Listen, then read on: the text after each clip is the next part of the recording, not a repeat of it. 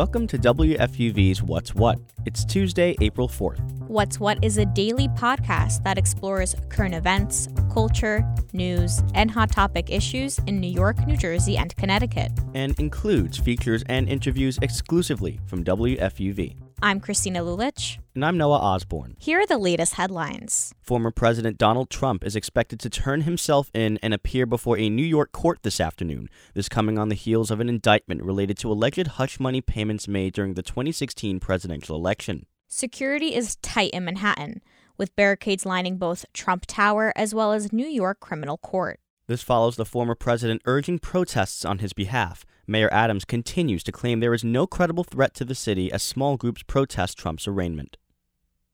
2 lives were lost during a construction accident at John F. Kennedy Airport in Queens.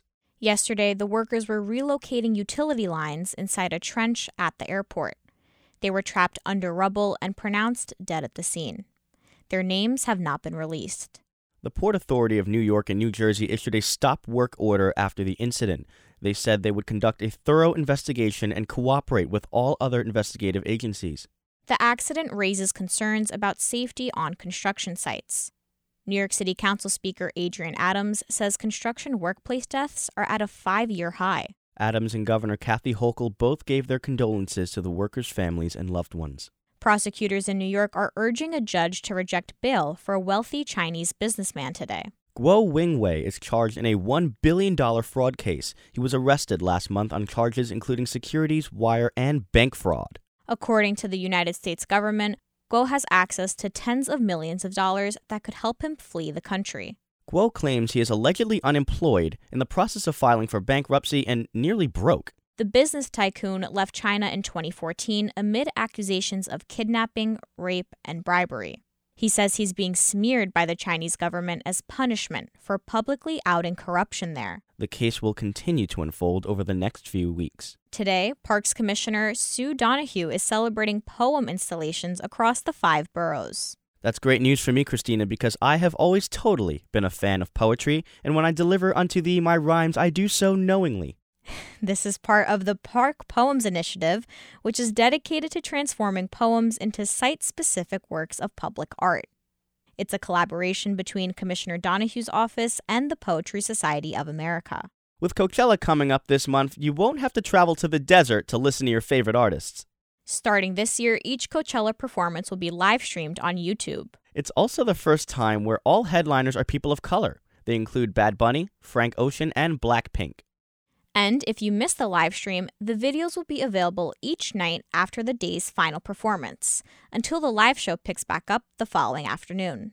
Today in music history, 50 Cent became the best-selling artist in the United States in 2003 with his debut album Get Rich or Die Tryin'. Guess you can say 2003 was the year he made more than 50 cents.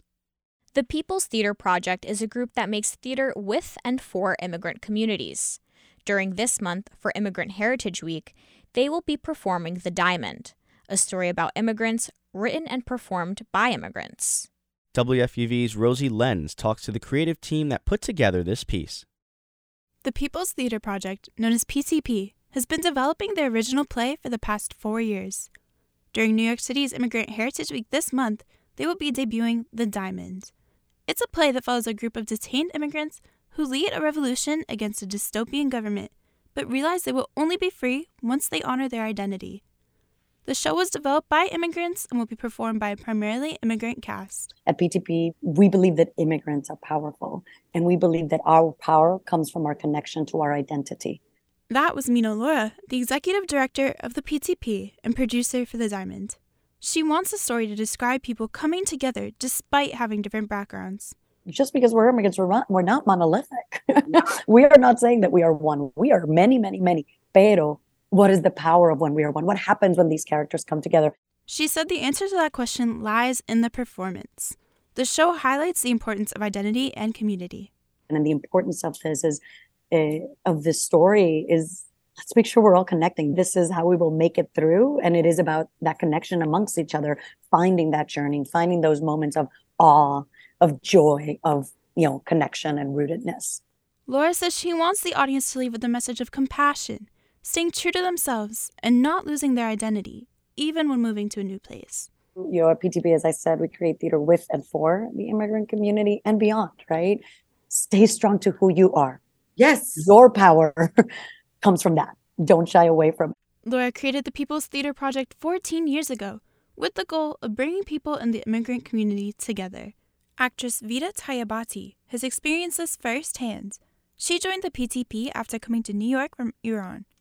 Tayabati says she was interested in their mission for social justice. And really helped me to also as an artist to find my voice of how I want to be an activist. In The Diamond, Tayabati asked for her character to be based on a lead female reporter who broke the news of the revolution currently taking place in Iran. Now I'm using my platform, amplifying of what's happening back home in Iran. I just chose that character to be able to use my platform to be her voice. A number of the members of the PTP use their platform for activism. Kristen Eve Cato is the playwright of the upcoming play, The Diamond. She wanted her play to represent the diversity of New York City, especially during Immigrant Heritage Week. Their stories are so rich. I think it's an important story. It's relevant right now. We're in desperate need of immigration reform in this country. It's premiering at the right time. Even the Pergones Theater, where The Diamond is being performed, celebrates diversity and community. Cato says it has been the home to so many international artists all over the world. It's all just coming together in a lovely way. It's exciting. And Laura, the executive director who you heard from earlier, shares Cato's enthusiasm. She says the arts are one of the best ways to tell these stories.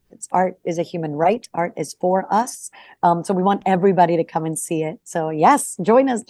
The Diamond will hold previews from April 12th to April 14th, and then have a week-long run from April 15th to 23rd at the Pergones Theater in the Bronx.